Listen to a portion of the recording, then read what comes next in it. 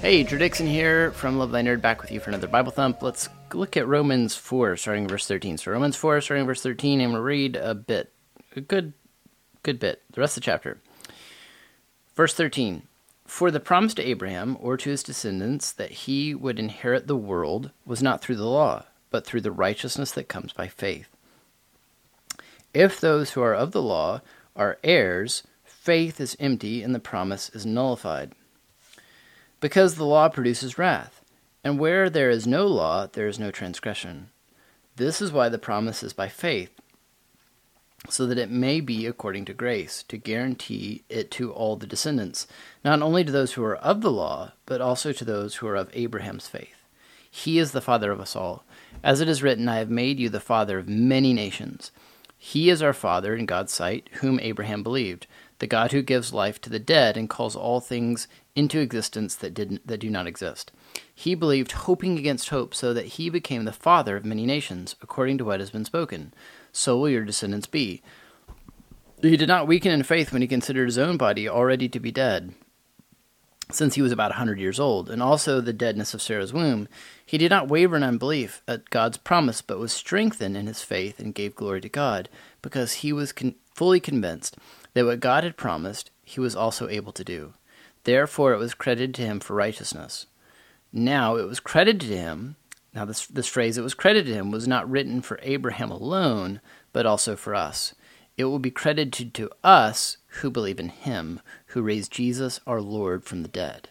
He was delivered up for our trespasses and raised for our justification." All right, so Paul's kind of been building up to this moment for a while where he would say, look, salvation, a right relationship with God, righteousness, like right being in this state of belonging, of meeting the standards that God would set for those who come into relationship with him. That's always been a reality that God offers to those who seek him by faith, not by works, not by, in particular, not by keeping the law, not by just being in the right people group or having the right family or doing the right things, but no, it's something that we receive. It's a gift we receive by faith. And so I want to say three things about faith that I think come out of this chapter. The first is that God calls us, the faith that God calls us to is not belief in escape from this world, but a belief that God will redeem it. And we see that in verse 13. The promise God made to Abraham, who's the father of the Jewish nation, but also Paul's been making the argument is the father of all who believe. So this figure who represents covenant with God, who represents coming into relation with God, the faith he had was that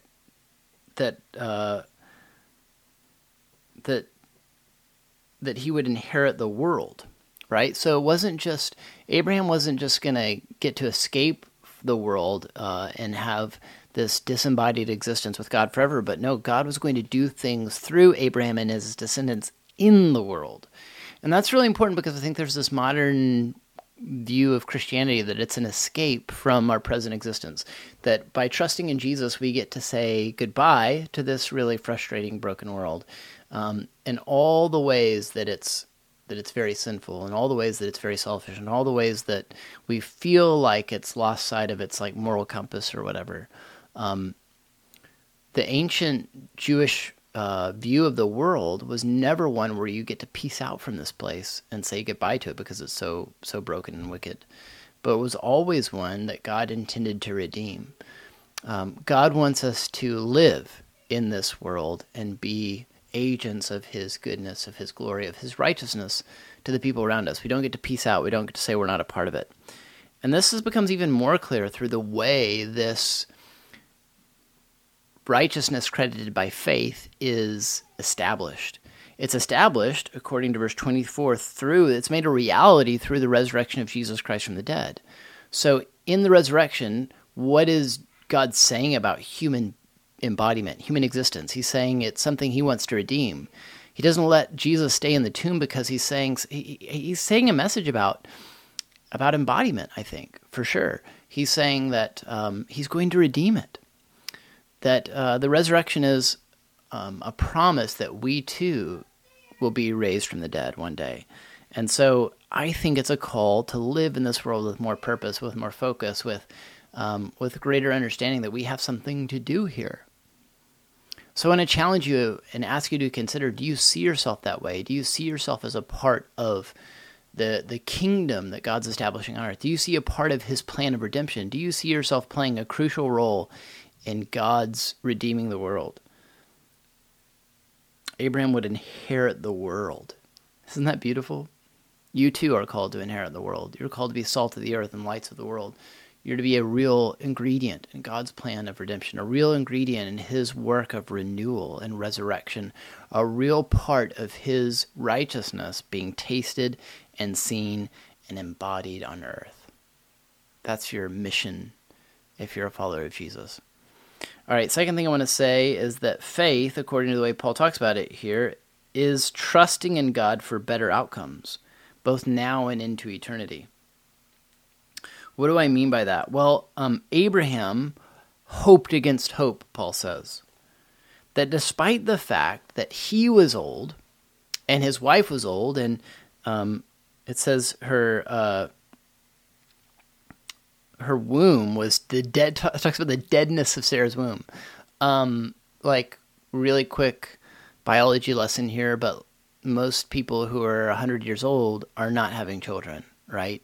And so this would have been really hard for someone in Abraham and Sarah's situation to believe that God could bring about this promise to make Abraham a great nation and to bless his descendants and to bless all the nations of the earth through them. Like, how's God going to establish this? This is kingdom language. How's God going to establish this kind of kingdom, this kind of bring this kind of flourishing? He's promising a really beautiful future for Abraham. You see that, right? But how's God going to provide that when science would tell you that nobody this age has kids, nobody lives to this age, much less has kids at this age? And yet God's saying, I'm going to bring this beautiful outcome to you and your descendants and your family. It's going to be amazing. I think that we're promised something similar. We're promised a future of resurrection. We're promised a future of resurrection and renewal. We're promised a future of the fruits of the Spirit, that like if we trust Jesus, that our lives are going to be embodiments of love, joy, peace, patience, kindness, goodness, faithfulness, gentleness, and self-control. And you're probably looking at your life right now and you're thinking, if you see the way I parent, you would know that my house is not a place of peace. It's not a place of self-control. It's not a place of gentleness. But here's what I would say to you, is that this promise is for you. God promises us a better outcome. That's why Abraham hoped against hope, because it wasn't his everyday experience. You see that, right? Like, his everyday experience was one of doubt. His everyday experience was one of, like, is God going to pull through? His everyday experience was one which he did some messed up things. Like, Abraham lied about who his wife was in order to save his own skin, and basically gave her over to Pharaoh in exactly the way that you think that means he did. Abraham was not a great person. Abraham was not this person that put himself, that pulled himself up out of the dirt and made a great life for himself. He's not someone that went out and won friends and influenced people and became a great man because he worked so stinking hard. Abraham was a broken person. He was a pagan before God entered his life. He worshipped many gods. He's not the model citizen. And that's good news, because you're not the model citizen either, and yet God invites you to be a part of the work he's doing in the world. He invites you to his kingdom, and he wants you to trust him for a better outcome. Do you trust that God can bring beauty to the ashes of your life? That God can bring renewal to what is gray? That God can bring life to what is dead? Do you believe in the power of the resurrection? faith in Abraham's mind is trust in God. It's hoping against hope that God can bring about the beautiful outcomes he promises.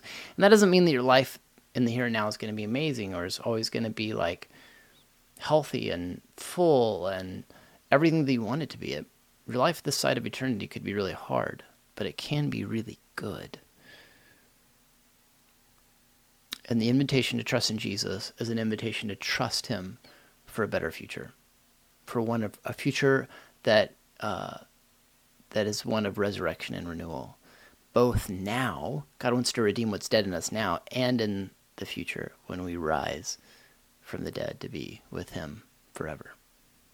Last thing I want to say about faith is that Paul is saying something really controversial, radical in this passage, and that's that the faith that leads to righteousness, the righteousness that's credited by faith is available to absolutely everyone. There's no one that's disqualified from this. And he's making a distinction here, particularly between Jews and Gentiles. Not a distinction. There is a distinction between Jews and Gentiles in the way they would operate, the way they would live. And these people were very different, very divided, did not see eye to eye on almost anything. And Paul's saying in this passage that both of them can have a right relation with God by faith. By faith. And it's really beautiful because this was a radical back then, because no Jew would see any Gentile as clean, and no Jew would see any Gentile as being able to be right before God. And Gentiles would have seen Jews as weird and certainly not people who had the favor of God upon them, because of the gods upon them, because they all believed in one God, and so Gentiles looked down on Jews as well. But Paul's saying that both of them are invited. Everyone is invited. You're invited. And listen, we do this today. We kind of view certain people as certainly they can't be people God would love or people God would invite. Surely you can't be a Christian if you think X or you do Y, right? Like if you, surely you can't be a Christian, right? If you have a certain view about gender or abortion or whatever it is, like you have to think the way that I think about this issue, or you can't be a Christian. Or we'd say, surely you can't be a Christian if you do X, Y, or Z. Like if you live a certain lifestyle, or if you have done certain things, right? Like we kind of assume that those things might disqualify certain people from being a part of God's kingdom. And Paul's saying, no, like righteousness has always been granted to all people the same way by faith, and has nothing to do with what they've done, has nothing to do with their upbringing, has nothing to do with their political views. It's by faith. It's by faith, it's by faith, it's by faith, and that is really good news for you and me, because none of us are disqualified. We're all invited, and we're called to participate in this beautiful journey of believing God for better outcomes, and from living in this world with greater intention and purpose, and trusting in God for the righteousness that He alone can provide. It's really good news, and it's good news for you. Do you see it as good news for you? I hope that you do. Thanks so much for your time. We'll see you again next week.